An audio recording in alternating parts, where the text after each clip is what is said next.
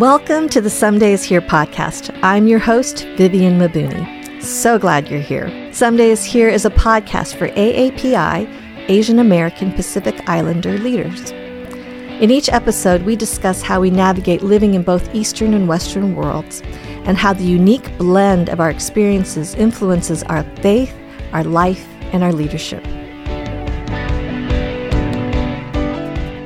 Hello, everyone. Welcome back to Some Days Here. I'm really excited for today's episode with J.S. Park. But before we jump into this conversation, I just wanted to offer a content warning, trigger warning for our listeners. We discuss mental health and suicide, as well as depression, anxiety, and medication. And so we will be covering these topics during this conversation, and I just wanted you to be aware of that. I hope you enjoy the show. All right, everyone. Welcome back to Someday is Here, and I'm just loving season 4. I hope you are enjoying it as much as I. Amazing guests, and today is no exception. I'm thrilled, genuinely thrilled to introduce to you J.S. Park, June. He is a hospital chaplain, a published author, a viral blogger. One of his posts, he just wrote an article for USA Today that was phenomenal. He has been, for the last 7 years, an interfaith chaplain at a 1,000 plus bed hospital that is a designated level 1 trauma center. And he does many things, including grief counseling. He is at the bedside of people as they pass from life to death. Every trauma, every code blue, staff care, and thinking about just even the families and supporting end-of-life care. It's really, really powerful, all that he does. He's also served for 3 years as a chaplain at one of the largest nonprofit charities for the homeless on the East Coast. JS has an MDiv completed in 2010, a BA in psychology. He's also a 6th degree black belt in Taekwondo, so don't mess with him. He's the author of The Voices We Carry, Finding the One True Voice in a World of Clamor and Noise. And he lives in Tampa, Florida with his lovely wife, a nurse practitioner, and my favorite kid on social media right now, his 2-year-old daughter. And they also have an adopted dog. So welcome, June, to the Some Days Here podcast. Viv, I am so happy to be here. And I want to lift you up a moment and brag on you. My wife and I attended virtually the Some Days Here conference last year. We were so encouraged and lifted up. And you touched on so much for the AAPI community and for mental health and for faith. You intersected all these wonderful points of discussion. We were filled, and just seeing you speak and hearing your teaching, I am a big fan of yours. So I am very, very happy to be here. A little bit nervous even. Oh, and, me too. Yeah. And it's funny, when you read the thing about being on USA Today, I was like, I think it was a Today show, but I was like, was I on USA Today? Because I'm a fan of both. No, if not, you will be soon. I'm quite convinced, sir. No.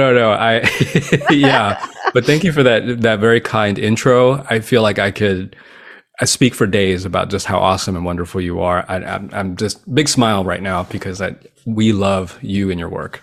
Oh, well, I can't wait to meet your family.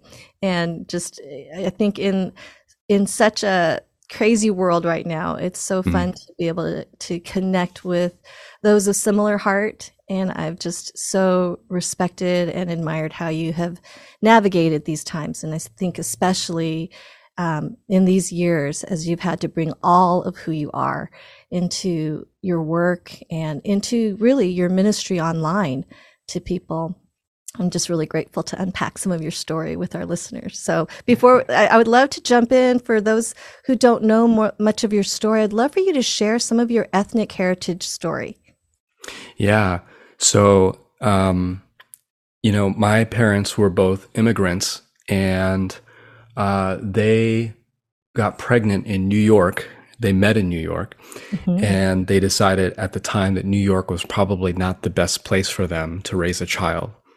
And so they moved to Florida, good old Florida, which is so much better. All the Florida man stories are true. But they we're not married, and the one before me, they were pregnant before me. They decided to have an abortion. And so I wasn't planned on. And when I was born, the narrative that I believed was I am some kind of accident. And they told me very early on that they hadn't planned on me. I think just Asian parents not entirely understanding the effect and impact that might have on me. And so grew up an atheist. And my dad, he described himself as a Christian, but sometimes that was very, very hard to tell by the way he lived. And my mom, she would say that she's kind of eclectic, meaning she believed everything and believed nothing. It's all true, maybe none of it's true. My grandmother was Buddhist, and then she lived with us. And then my uncle, he had schizophrenia and had paranoid delusions. He also lived with us. He had severe mental health issues. So we lived in a multi-generational home. And part of me was very, very, I guess, averse to my Korean heritage. I really, really, really, just to be plainly spoken, wanted to be white.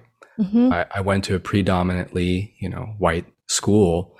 And through most of my school years, it was just me and maybe one or two other Asian kids, if that. Right. And so, I think every Asian American has a lunchbox story. Yep. And, it's a bit of it's almost a urban myth or a cliche by now, but I got that lunchbox story, brought bulgogi to school and all the kids were just like, oh, that smells. So, I demanded that my mom change it because I wanted to blend in, Yeah. And so there was a part of me that really despised how I looked, my Korean heritage. And it probably wasn't even until about 8 or 10 years ago that I really started to embrace my history and my ancestry and my parents' culture and the things that I grew up with and how powerful their story was and some of the dysfunction I was able to work through, but also embrace the good stuff that was part of our heritage and our history. And so I guess to make a long story a little bit shorter, there was so much about my own community. And when I say my own community, the Korean American and wider Asian American community that I pushed away for so long. And I internalized a lot of that because I received so much racism and I was a magnet for so much bigotry that as Asian Americans, as Asians, we can't hide our race and our face. And that's true for many people of color. And so I internalized a lot of that. And so there's still so many things that I need to unlearn about that internalized racism. And I'm continually in that process of learning from and rediscovering the beauty of what it means to be Korean, to be Asian. And I've written about this before, Viv. I only recently discovered maybe a couple of years ago a buried trauma where my first day of preschool, the teacher found that I couldn't speak English and put me in a corner the whole day. And not just put me in a corner, but had me facing the corner and told me not to turn around. And I cried that whole day. Is probably my first memory.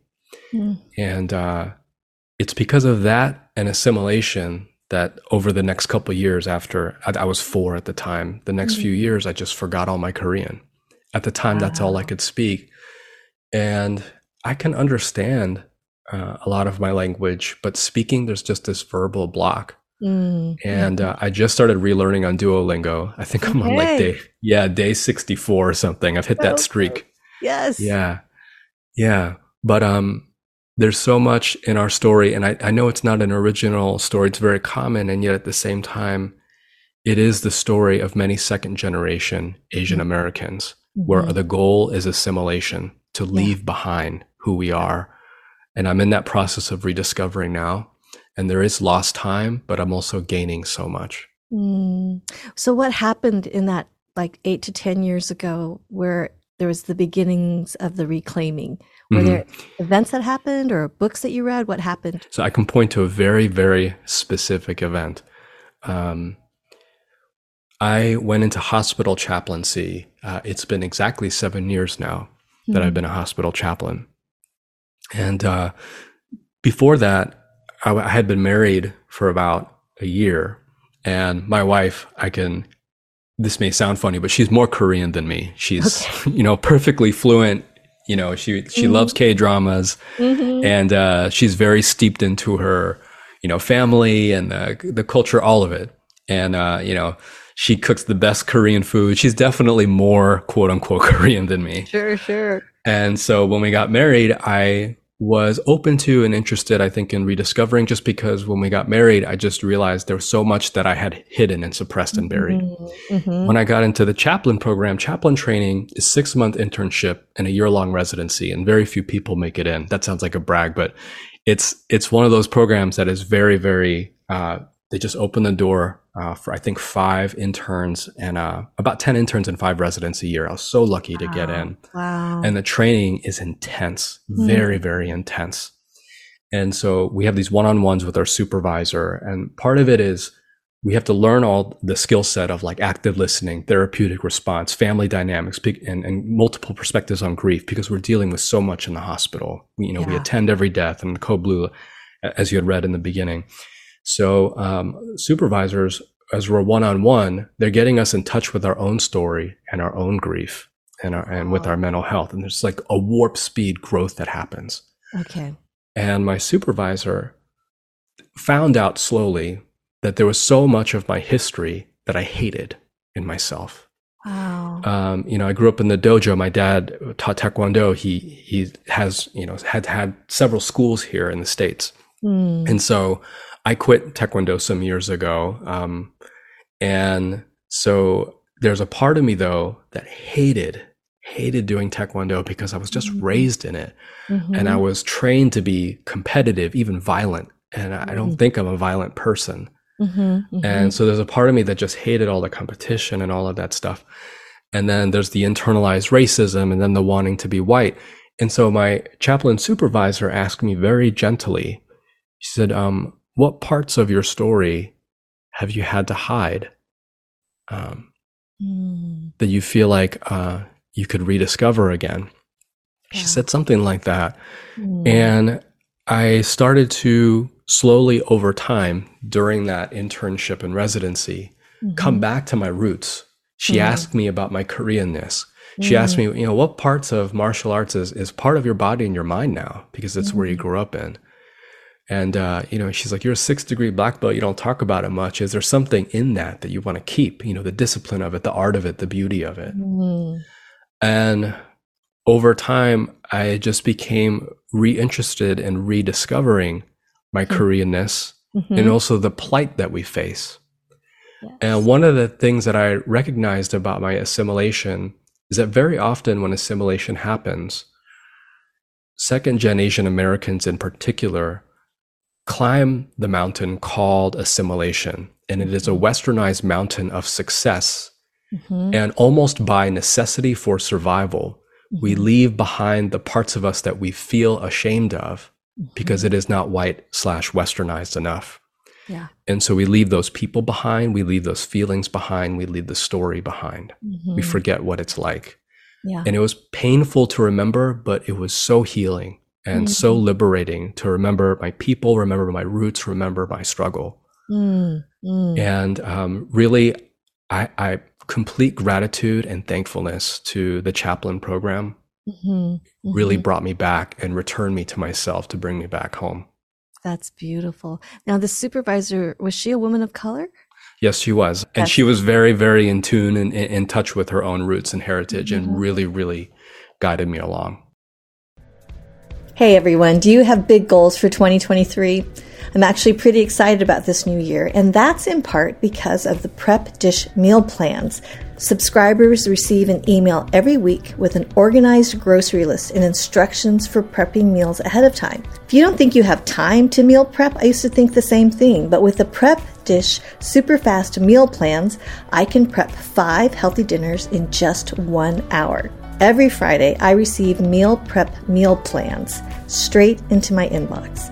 I have the choice of either gluten-free, paleo, low-carb, and super fast meal plans. So if you want to serve healthy, homemade meals without the stress, the founder, Allison, is offering listeners of Some Days Here a free 2-week trial to try it out. You can't beat that. Check out prepdish.com/Vivian for this amazing deal. Compassion International is working to release children from poverty in Jesus' name through its one-on-one child sponsorships. When you sponsor a child through Compassion, your $38 a month will provide food, clean water, education, medical and dental checkups, and above all else, the ability to learn about Jesus and flourish through the local church. Letters from your child will help you keep updated on their life and development. Your sponsorship ensures this child will have hope that poverty will end with him or her. But your Compassion sponsorship doesn't just provide for the needs of the child. Compassion cares for the whole family. Your sponsorship will change one child, one family, and one community. There are more than 100,000 children awaiting sponsorship, children who are desperate for hope. To partner with Compassion in bringing hope to a child today, simply text Ivy Media, that's IVEY Media, to 83393, or go to compassion.com/Ivy Media. The link will also be in the show notes. That's compassion.com/Ivy Media. You know, I think as I walk these paths alongside with you and with so many others, the linking arms with other communities of color and with so many places where we connect with similar values. And I love the thought that she would be able to see that in you and so gently and tenderly call that out to bring that restoration, because in that way her gift continues to, you know, you're paying it forward. And what you're doing as well is helping others to begin to validate and see and celebrate and recognize. So that's really beautiful and powerful. Yeah, shout out to her. Shout out to her, sure. absolutely. Yeah.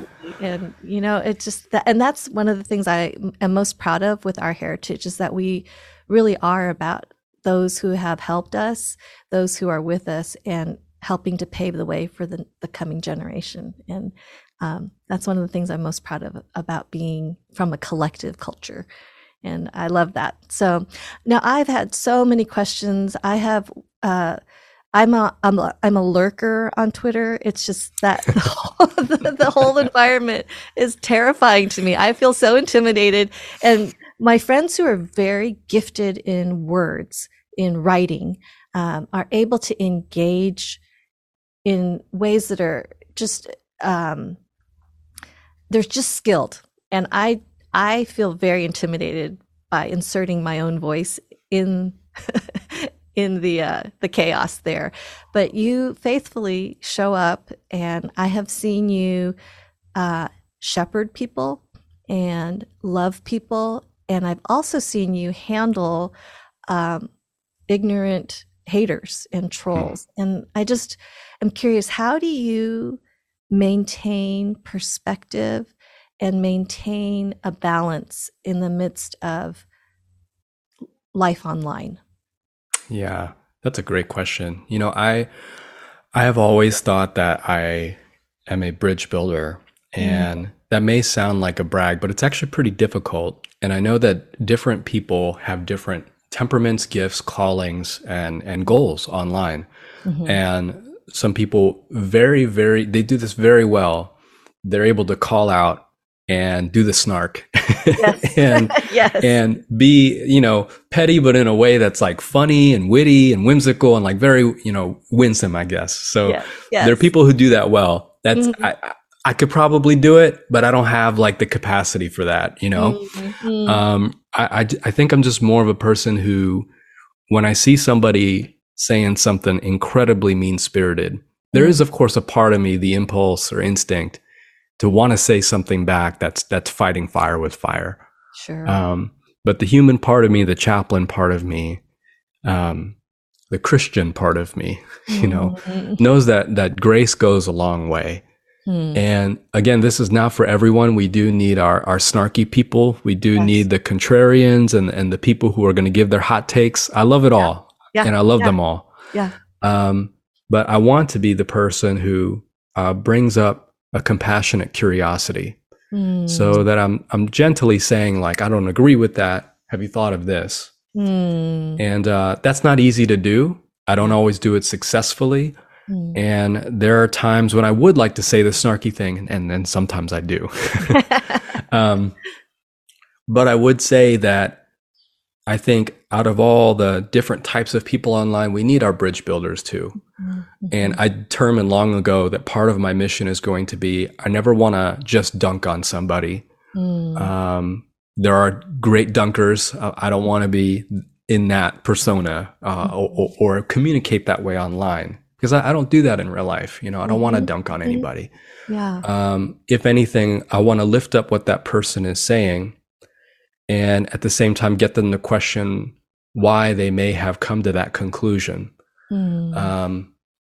And this drives my wife a little nuts, but I am overly an optimist. I think in Korean there's a word sunjinhae, which means naive. Okay. And when I say that drives my wife nuts, what I mean is my wife sometimes thinks that I'm overly optimistic to the point of just giving in too easily, or just, rose-colored glasses so I don't see red flags, and she keeps my feet on the ground, and she's got this wisdom and insight and like analytical ability that I lack, So I say that very kindly about my wife, that she kind of keeps me grounded and keeps me seeing realistically, which I absolutely need.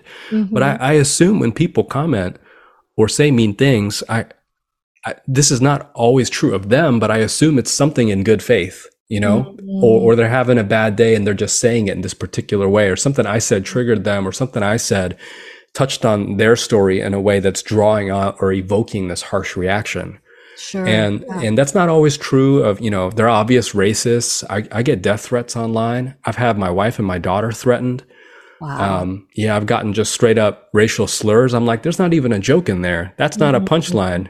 That's the creative stuff. I can almost kind of like, okay, that's funny, but just there's some stuff there that it's just straight awful, where I will not condone. I just condemn that, block, done with it, report and block. But there's that kind of middle ground where maybe they're not coming in good faith, but if I can return in good faith, is there a chance? Not that I would convert them, not that I would get them to see, quote unquote, my way, but rather that they can hold compassion for something that they may not agree with. Wow. That takes a whole level of self-control. So hats off to you in the heart of being able to move through that initial response, because I think, I agree. I see the wide range of ways people interact with each other. And I think I'm in your camp, June, where I'm just, I am a believer that if there's ignorance and then there's all of a sudden learning, that those who are ignorant would then change the trajectory of generations after them. Like that's kind of the hope, that, interaction and proximity, it really matters. And if people are willing to take the time to explain or to help, that actually helps move us forward. And that's what civility can look like. Did you know that AAPI Heritage Month is celebrated each year in the month of May because it commemorates two specific significant events in American history which happened in May? First, on May 7th, 1843, the first Japanese immigrant arrived in the U.S. Second, on May 10th, 1869, the Transcontinental Railroad was completed through the labor and sacrifice of nearly 20,000 Chinese laborers. The idea of honoring Asian Americans was first introduced to Congress in the late 1970s by Jeannie Ju, whose great-grandfather was a rail laborer. Jeannie served as a congressional staffer. Because of Jeannie, the support she received, and the efforts of many others, every year there's an entire month devoted to AAPI heritage to educate, celebrate, and recognize the inheritance of who we are to our community and to the world. And that's this week's Did You Know? You operate in grief on all levels, in all different ways. And the volume of grief, I I would imagine has been compounded through the pandemic and through COVID. And I just wonder, how do you handle compassion fatigue? What do you personally do that keeps you from numbing out in seeking to still move toward? I think of grief and challenge, like as a cancer survivor, when I was going through my active treatment and the chemo and everything, it was just so hard. I just needed to get through the next day, and I felt like my emotional sponge was full, and I couldn't take in the earthquake in Haiti, and I just, there's no more capacity, and I needed time really to wring out some of that trauma and grief in order to engage again and to care again. And when you have to keep showing up to work and be at the bedside of someone who is breathing their last, how do you stay grounded, tender, caring? How do you not just shut down? Yeah. Viv, I do want to pause here and say, you're really, really good at this, at the podcasting. Second, I wanted to ask you, as you were talking about chemo and recovery, I mean, I felt that in my heart and my gut as you were talking about that. And you used the words ringing out, ringing out. I would just love to ask you if you're okay to answer what that ringing out looked like for you during that time. Well, I think ringing out wasn't, at least for me, it wasn't so much active, like this is what I'm going to do, as much as recognizing, looking back, that it had really taken time. Like I was confused as to why I stopped caring about world events, or wasn't able to engage with another friend who had just been diagnosed with cancer, or who had a friend or a family member diagnosed with cancer. Like I just couldn't take on anymore, where having been in ministry for so many years, that was what I was accustomed to. And it just surprised me where I just couldn't. So the ringing out for me was looking back and realizing I was confused at this time, and then over the course of time regained compassion and was able to regain an ability to take in more. So I don't know if it was an active decision to ring out as much as I just needed time to be okay with being in my own recovery, and then understanding that I didn't need to be what I used to be, because now I'm living a new normal.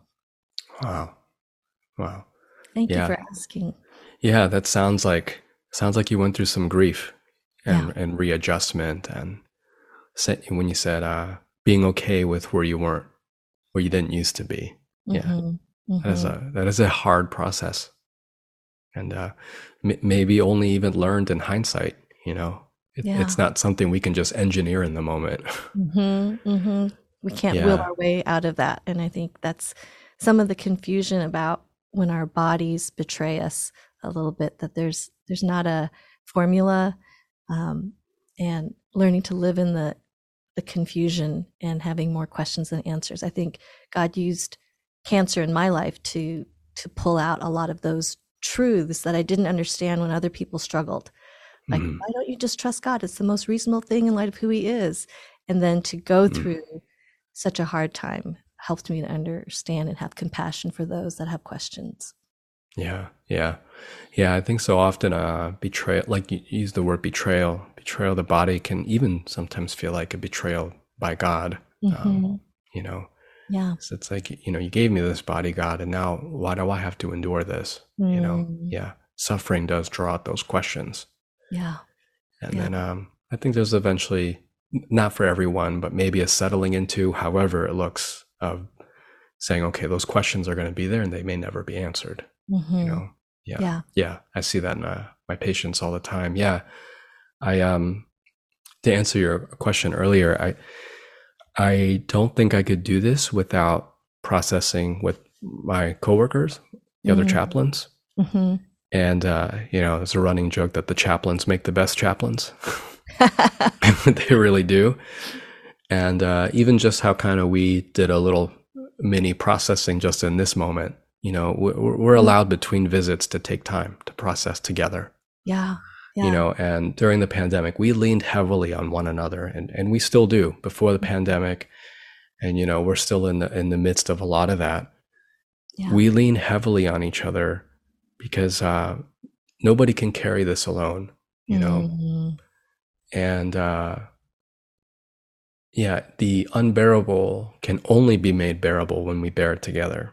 And that may be like a cute one-liner until you're really there and you realize, I really need to talk this out, to process this out, to externalize what I'm going through. And sometimes that may mean talking. Sometimes that may mean just sitting together and weeping. Sometimes it just looks like a hug. But I mean, I have 2 therapists. I'm taking medication because you can trust God and take Prozac at the same time. Amen. Amen. Yes. And I have a therapist, a trauma therapist, and I have one who's kind of like my day-to-day therapist. And I say that knowing I'm very lucky and have a lot of privilege to have 2 therapists. My insurance I get from the hospitals is pretty good, so I'm glad that I have all that. But doing this work, seeing what I do is impossible. It is impossible. Yeah. And at 1,000+ bed hospital, we have about 20 chaplains right now, and we could use more, But having as many as we do, that is crucial to getting our work done. Yeah. And one of the things that I'm so thankful for is that we have this common mission. We're all on the same page. We're interfaith chaplains and we come from different backgrounds. So I work with a lot of Christian chaplains, but there's also Jewish and Buddhist and even like agnostic or atheist chaplains. Wow. And but we have the common goal of this hospital essentially is our sanctuary. And we are the therapists / priests. We are the hands and feet of divinity. That's right. And so when I was doing church ministry, which I did for 7 years, almost 7 years, I loved church ministry, but there was so much behind closed doors, so much about the leadership, so much about the bickering. There are some pastors who are made to navigate that. I just couldn't do it. I tried so hard to play ball and do the politics stuff, and I just maybe wasn't smart enough or designed for that or something. I just couldn't hack it. But so often, being here now for 7 years in the hospital working, there's so much of my heart that grieves because if the church operated like the hospital with that sense of urgency and mission and care and facing each other out of love rather than, the color of the paint is wrong in this room. Our numbers are down for baptisms. Right. I don't like that song that you sung last week, Right. And that's only the tip of the iceberg. There's abuses and abandonment, all kinds of stuff happening in church circles. Charismatic leaders that shouldn't be where they are, all of that. I just think being in the hospital where I'm at, I wouldn't want to do this work. I couldn't and I wouldn't want to do it without the other chaplains. And that's the only way we've been able to survive. And so I'm sure in your own story too, as you were going through recovery, there's probably at least a handful of names you can recall even now. And I brought up earlier Waleska, my chaplain supervisor. I mean, she is indelibly a part of my story now. Yeah. And we are each other's support. We're each other's chaplains. And, there are coworkers and collaborators that even if you don't talk to them again, because it was just for that season, they become a part of your life and monumental in a way that they're just permanently intertwined with you and help you do the work, even if you don't see them again or if they're out of that season. Yeah. And so shout out to them, really. Amazing coworkers. Yeah. That's incredible. And again, to me, it just speaks of gospel, and it speaks of how God has hardwired us to be in community, and that what you're experiencing with these chaplains is genuine fellowship, not the have a donut and a coffee after church fellowship, but just genuinely like doing life together. And yeah, what a beautiful Yeah. Can I Bible verse here real quick, Viv? Yeah. It's always, my favorite verse of scripture, 1 John 4:12. It says, no one has seen God, but if we love one another, his love lives in us and is made complete in us. Wow. You know, that's how the invisible God is made visible. That's just gives me goosebumps. And to think about that verse in the context of your day to day is incredibly powerful. Yeah. I'm going to need some tissues here, sir. Am I allowed to cry on your podcast? Yeah, of course you are. We'll just connect on all the things. Wow. Well, as you have led in so many different arenas, whether it be at church or, at the hospital, online, in different ways, what are some of the leadership principles that you live by or seek to live by or would want to be known as a leader who does blank? Yeah. The first thing that popped in my mind is own my mistakes. And so there's a part of me, Viv, that thinks, is it because culturally and historically and in my own story that because I can't own my accomplishments that I run to my mistakes very quickly? Because there is a psychological, I think, tendency or propensity, and I say this for myself, but it could be culturally true. Yeah. When I make a mistake, I ruminate on it like too much. Yes.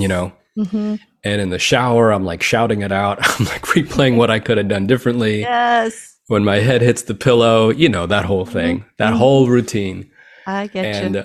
Yeah. And it's that voice of the insecurity, the self-doubt, the second guessing. And just a super quick story. I did a live radio interview once where I was talking about one of the things in my book about the voice of self-doubt, self-condemnation. And I said something like, even as you're interviewing me right now, you probably have a voice in your head going, well, that sounded weird. Or why did I say it like that? Or we're live right now. And when I said that to him, the host paused and there was dead air time for about 5 seconds. And then I heard him go, oh yeah.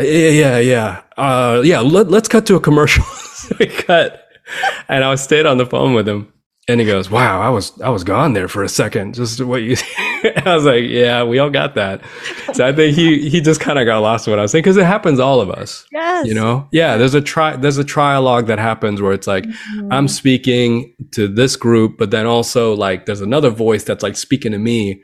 Sure. Well, that was, why'd you say it like that? Or, oh, your voice got kind of nasally. That wasn't okay. All of them.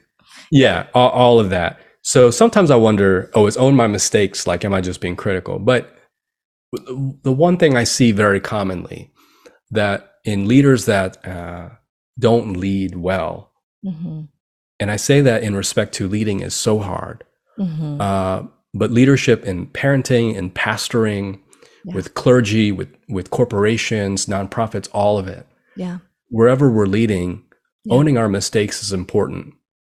For ourselves, of course, to learn and also to model for others that mistakes are okay, that they're not the end of everything. Yes. And that it doesn't dictate and determine our value, our dignity, what we're worth. And so often when we cover up mistakes or when we rationalize or justify them, or when we say a litany of excuses, what we're telling other people is that mistakes are not okay. Yeah. If you don't cover it up, you will be punished and somehow you're worth less. Right. And for me, it has been so important to try to balance the beating myself up versus here are the things that I could have done differently. I did these things well, but these things, if I had just shifted this many degrees, it may have turned out better. And I'm learning that that's okay to say, and I'm learning that that's okay to express. Yeah. And I know that that's not true of every place because of things like job security and, all of that. I know that there are social pressures to look perfect. It's very difficult to create that kind of climate, to create that kind of work culture or home culture. But when we're able to, for me, what I've seen is being able to own our mistakes is like being able to breathe out. Because if no one can make a mistake, we're just holding our breath. Yeah. Yeah. We're doing like a ballet on thin ice. with bruised ankles. And that never works out for anybody. It's just constant nervousness and anxiety. And I'm sure that you and I and anybody who's listening, we've been in those kind of environments where it feels like I better do perfect. And if I don't, I'm just not going to say that part of it. Right. I can't say that part of it. So whether, in my own work, there are times when I feel like when I tell a story, I'm like, am I in a zone right now where I'm telling my hero stories too much? And I don't ever want to get to that place where I lose touch with, no, it's okay to admit when I got this wrong. Yeah. And one thing I've noticed, speaking specifically in church ministry, is when pastors from the pulpit share their hero stories too much, it almost makes them look like they're not human. Right. They're kind of setting themselves up on a pedestal. Right. And also almost saying like, the secret to being Christ-like is to be like me, is what I'm hearing, right? And what they're telling the congregation is, you got to be this level. You got to be this standard of perfection. Yeah. And so I hope we can take that dress off, that shirt off, because it's too tight and it's suffocating, and we're all holding our breath. Yeah. And so I'm just learning it is okay to admit mistakes in a way that is not self-harming, but liberating. Hey everyone, taking a quick break to kind of focus in on the topic of marriage. My husband and I have been married for 31 years, and we have the privilege of speaking at marriage conferences across the country. And marriage is challenging, and there are a lot of challenging topics to navigate. And 31 years ago, I would have really appreciated the kind of content that I'm about to share with you. Countdown to Marriage is an online course that's created by Legacy Family Ministries, and it's set to help couples have a meaningful and fulfilling marriage. It's designed to help engage couples to connect and to lay a solid foundation before saying I do. In this 6-session course, Legacy Family Ministries walks couples through practical topics such as communication styles and conflict management and sexual intimacy, shared finances, and how to navigate relationships with in-laws. Those are the topics that really are often at the root of a lot of conflict in marriage. This course is led by Byron and Carla Weathersby, who have spent nearly 30 years preparing thousands of couples for marriage, including Chip and Joanna Gaines. The Countdown to Marriage course provides engaging training videos, actionable resources from each lesson, and important discussion questions to get couples talking about what matters most.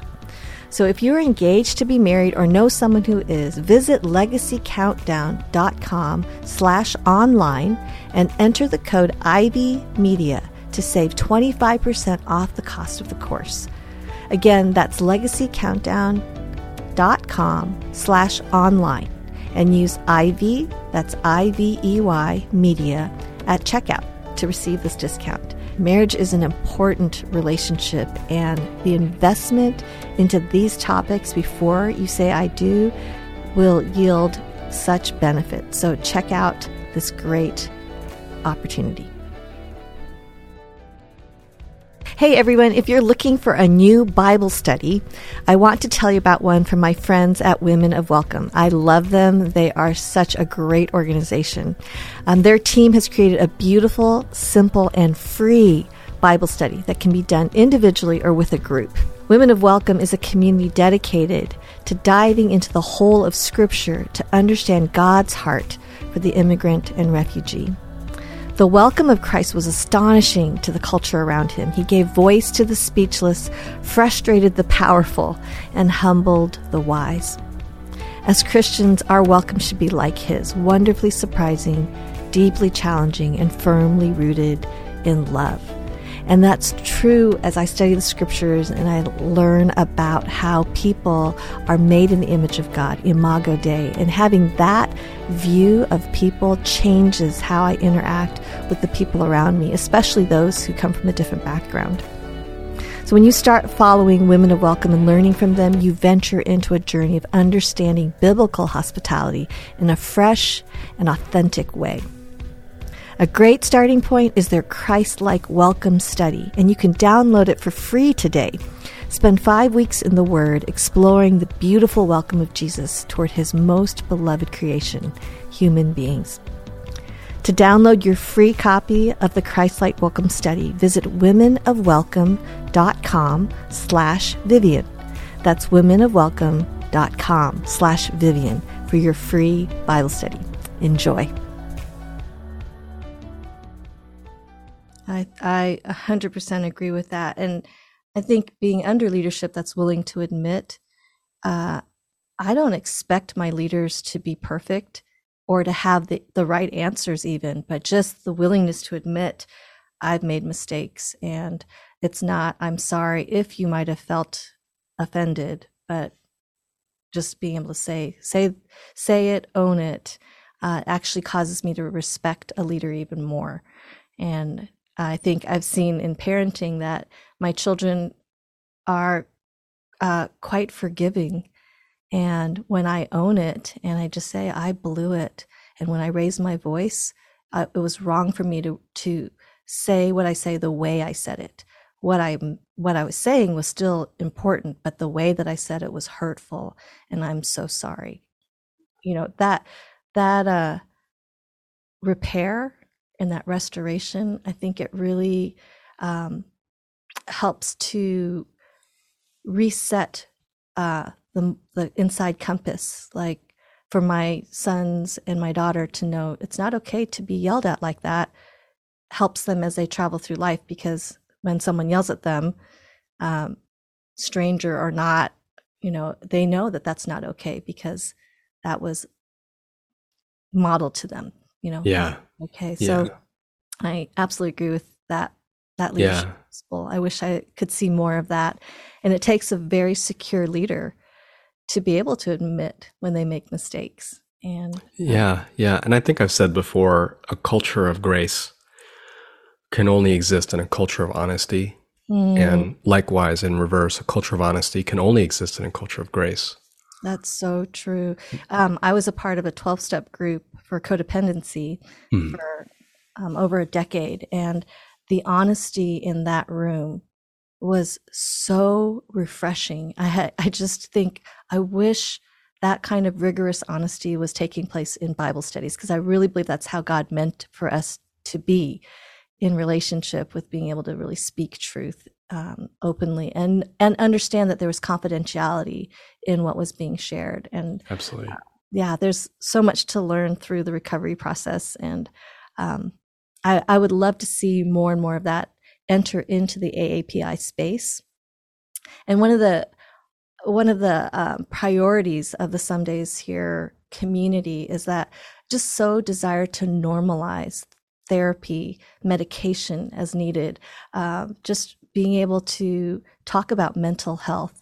And I'm just so grateful that you're willing to even speak that out. I know that you have shared online that you tried to stop taking medication for a bit and understood you needed to go back on medication. And help me understand some of that journey for you in terms of, when you were wanting to get off medication, what was going on, and how did you decide to return to a place where you were on medication again? Yeah, that particular time when that happened wasn't even quite a dramatic story. It's just I forgot for a few days. And then I looked back a few days and I said, I didn't take my medication, and I think I feel okay. Maybe I can just stop taking it. And, it's an old catch-22, because the reason why you're feeling okay is because you're taking the medication. So then you think you can, then stop the medication, which then brings you back. And there are some people, I think, under medical guidance who can sort of either change medications or eventually not use them anymore. But I didn't do it under any medical guidance. Didn't consult my doctor about it. That was a mistake. And I think I was okay for about as long as 5 weeks, I want to say. And then around the 5th week, I crashed hard. It was really, really bad, just spiraled out. And my baseline before I started medication, I've now been on medication almost 2 years. It's just a month shy or so of 2 years. Before that, my baseline was, I thought about, and content warning here, I thought about suicide every single day. Wow. Every day. And I don't mean like it would just kind of pop in my head, like it would be there and then I would just not want to finish my day. Wow. And I almost thought that that was normal. I knew that it wasn't okay, but I thought this is just how I'm going to live, you know, with this just pervasive kind of almost tendrils wrapped around my lungs. I'm always going to feel this. When I started medication, maybe many of us can attest to this too. There is a phase in the beginning where medication, there's almost a dip in your body where the emotions and everything, it heightens. And I think it even says on the label, there's like a warning, you may experience more feelings of depression in the beginning because that medication's doing some rewire. It's doing its work, basically. Yeah. The brain chemistry. Yeah. Yeah. And from my understanding, there is a point where it's not safe anymore, but it's expected that it happens. So again, I don't want to speak for any doctors, but there is a point where it's not okay, but there is a point where it's like, okay, this is what's going to happen. And it did. And then a few months passed. And in hindsight, I was like, you know what? I have not thought about suicide for weeks. Wow. And I never knew that that was possible. Right. And I think when I discovered that, I wept to myself a little bit. Just, I didn't know this kind of life was even possible at all. Yeah. Yeah. And, you know, there's a part of me that hopes and wishes maybe I won't need this anymore. But there's also a part of me that thinks if this is what I have to be on, not have to be on, if this is what I need to be on for the rest of my life, because there's something in my brain that can't quite, you know, was it my fault? Maybe it was trauma. Maybe it was biological. Maybe it was social. Maybe there's all these different factors that are out of my control. But, you know, anything that helps is good help, and all good help is God's help. I've said that before, right? Yeah. And so if God gave us the gift of therapy, I'm just glad to be alive in a time where we have these gifts and have these advancements. And I'm not just okay being on them. I know that I need them, and I'm happy that I can be happy on them. Yes, absolutely. And it's so fascinating to me how God gave us our brains and the reality of brain chemistry, and the fact that we can have scientists and doctors and researchers who can figure some of these things out, and to live in a time when we would be able to treat depression, anxiety, any number of mental health issues. We're just, again, I think we in the AAPI community often try to power through. And I've read statistics before that one of the highest suicide rates is Asian American women between the ages of 18 to 30. And I just think there's just such a striving, and even how you described growing up with the immigrant parents, but the drive to be perfect and to be the best at this. And we take that even into our faith journeys, and, you know, just we end up burning out, trying so hard. And, that performance treadmill that just never ends. And I think there's a lot that links to brain chemistry, and there's a lot that leads to that coming from trauma. And I think this second generation and beyond, we think of our children and their mental health as a priority, whereas immigrant parents were just like, we just need to stay alive and, you know, make a better world for our kids, or just the priorities were so different. And I see that in people that are trying to raise kids now with, you know, not only intellect, but emotional, you know, your EQ is as important as your IQ. And I'm grateful for your willingness to share that part of your story. Thank you. Yeah. Thank you. And if I can, you know, the part about if I narrow in on that AAPI with the mental health, the more I look into that, I can almost understand like why the AAPI community would be so averse to mental health help. And I think a lot of that has to do with, like you were saying, the perfectionism, because what doesn't bring tangible results is almost seen as superfluous, like it's trivial, like we don't need it, right? Right. And so mental health is quote unquote invisible, whereas getting good grades and making income and getting accomplishments and achievements, you know, trophies, those are all tangible, right? even though those things in themselves are going to be, buried under dirt, right? One day. Yep. But yeah, it's the mental health part because it's not tangible, maybe to an older generation, and not just AAPI, but to an older generation, it's almost pointless, because what is that going to do for my survival? Where can I put that on a mantle? Right. And so I think that's a huge, broad discussion of there's the piece about it doesn't bring tangible results. And I've also noticed that many people of color, their relationship with healthcare is very conflicted. Yes. And so I have a lot of compassion towards that. Yes. Because being at bedside, I want to be really careful how I say this, because I'm lucky to work in an amazing hospital. Mm-hmm. And there's also going to be inevitably implicit bias towards people of color. It's just going to happen. Right. Because that is the unfortunate reality of unconfronted bias and racism and bigotry. Mm-hmm. And because of that, there is a lot of distrust of medical institutions, and I would say even rightfully so. Mm. And so I went to the doctor and they overprescribed this, or they gave me the wrong thing, or they, when I got there, I waited this many hours and they wouldn't treat me, or because of the language barrier, I can't understand anything that's going on, and they're treating me like I'm not human or that I'm less intelligent. That's right. And so that's not a counterpoint. That's, I guess, I'm saying in addition to that whole mental health, why it's so hard to get help and why there's suspicion.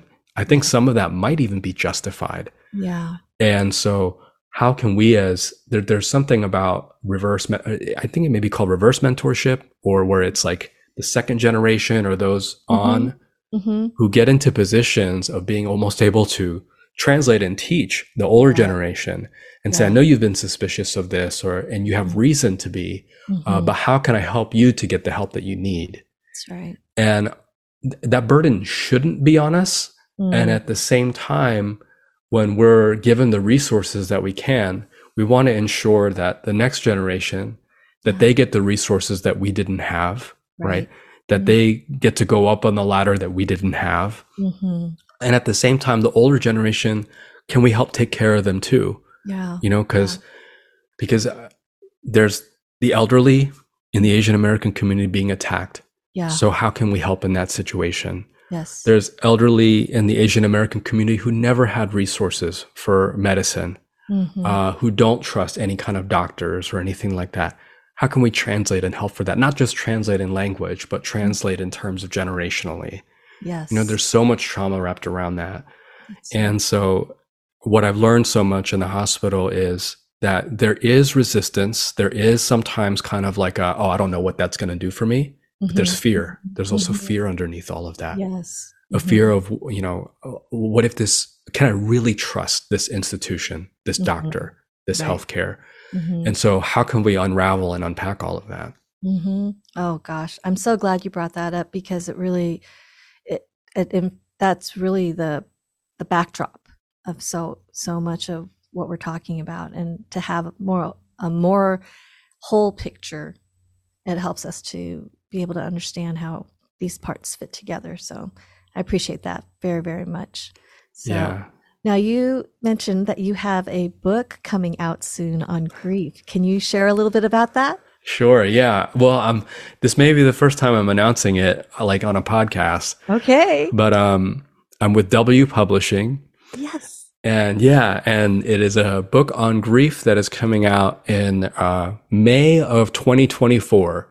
Okay. That is Mental Health Awareness Month, and it's AAPI Heritage Month. Yes. So, yes. We'll be shouting at the mountaintops. You know that. Oh, thank you. Yeah. And big shout out and whoop whoop and air horn to my editor, Lisa Jo Baker. We just started on this journey. Excellent. And super big air horn to my agent, Andrea of the Bindery. Yes. Wonderful. She's too. Oh, yeah, that's right. We share an agent. Yeah. She's great. So, yeah. Super big air horn to them. Very wonderful. Yeah. W Publishing has been awesome, and they've just been so vocal to me about protecting my mental health, because they know that writing a book like this is very, very difficult. Yeah. Not just because of the topic itself, but the topic itself is already heavy, but I'm digging into the work that I do, and it's just a lot of stuff. But yeah, the book itself, it's going to be the initial plan. And Viv, you probably know this, and that, when you have the proposal for the book, by the time the book releases, you're like, hey, this looks very different. Yes, exactly. Yeah. You may have junked like even entire chapters. So my hope though is that is 10 chapters, and each one is going to cover a different dimension of grief. So, for example, how do we approach the loss of autonomy as we age and as we approach a disability, right, and as we discuss end of life? There's things in our lives, as just with the inevitable passage of time, or if there's an injury or there's illness, yes, there are things in our body that we have to sadly leave behind. Whether by choice or not.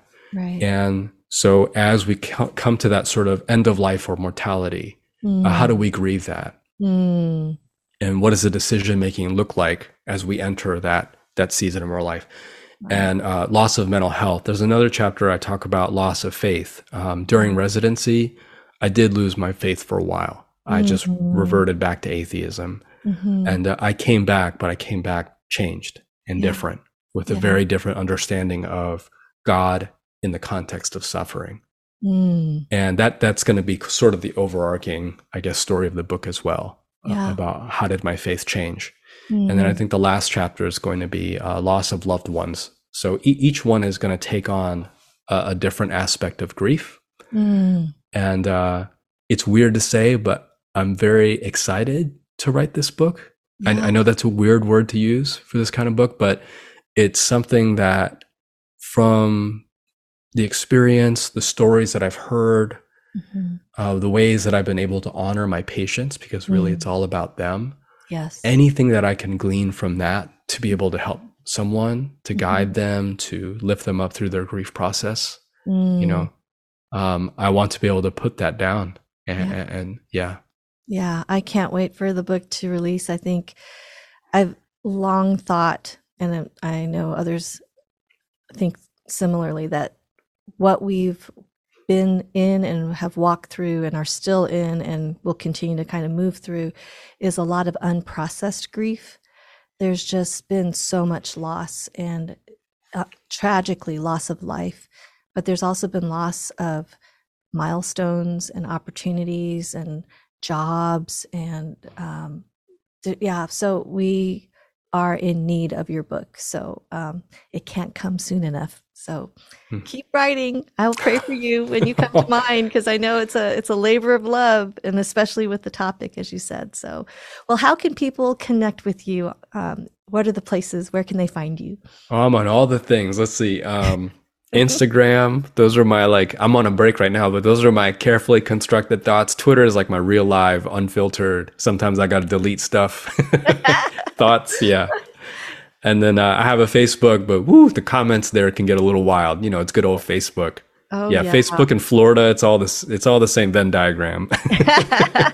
Well, what is your handle? And we will also link it in the show notes too. Thank you. Instagram, JSPark3000, Twitter and Facebook are JSPark blog. Okay. And I do still have a blog, but I don't think I've written anything on it in a long. I don't know if anybody uses blogs anymore. I think maybe it's turned to podcasts now these days. Podcast or Substack or something. Yeah, something like that. So that's great. Well, we'll definitely link all those things up, and just so incredibly grateful for such a rich conversation with you. And we'll definitely have to have part 2. So just hang on, everyone. We'll have more time together. So 100% would love to. Yeah. That's great. Have a great rest of your day. All right. Thank you, Viv. Appreciate you. Someday is Here is a production of Ivy Media Podcast. It's produced and edited by Angie Elkins. Show notes and graphics are by Nikki Ogden. And the original music is by Joseph Patrick with Passion Net Productions. I'm your host, Vivian Mabuni. To learn more about the Somedays Here community, check us out on the socials at Somedays Here Podcast or at Viv Mabuni on Instagram.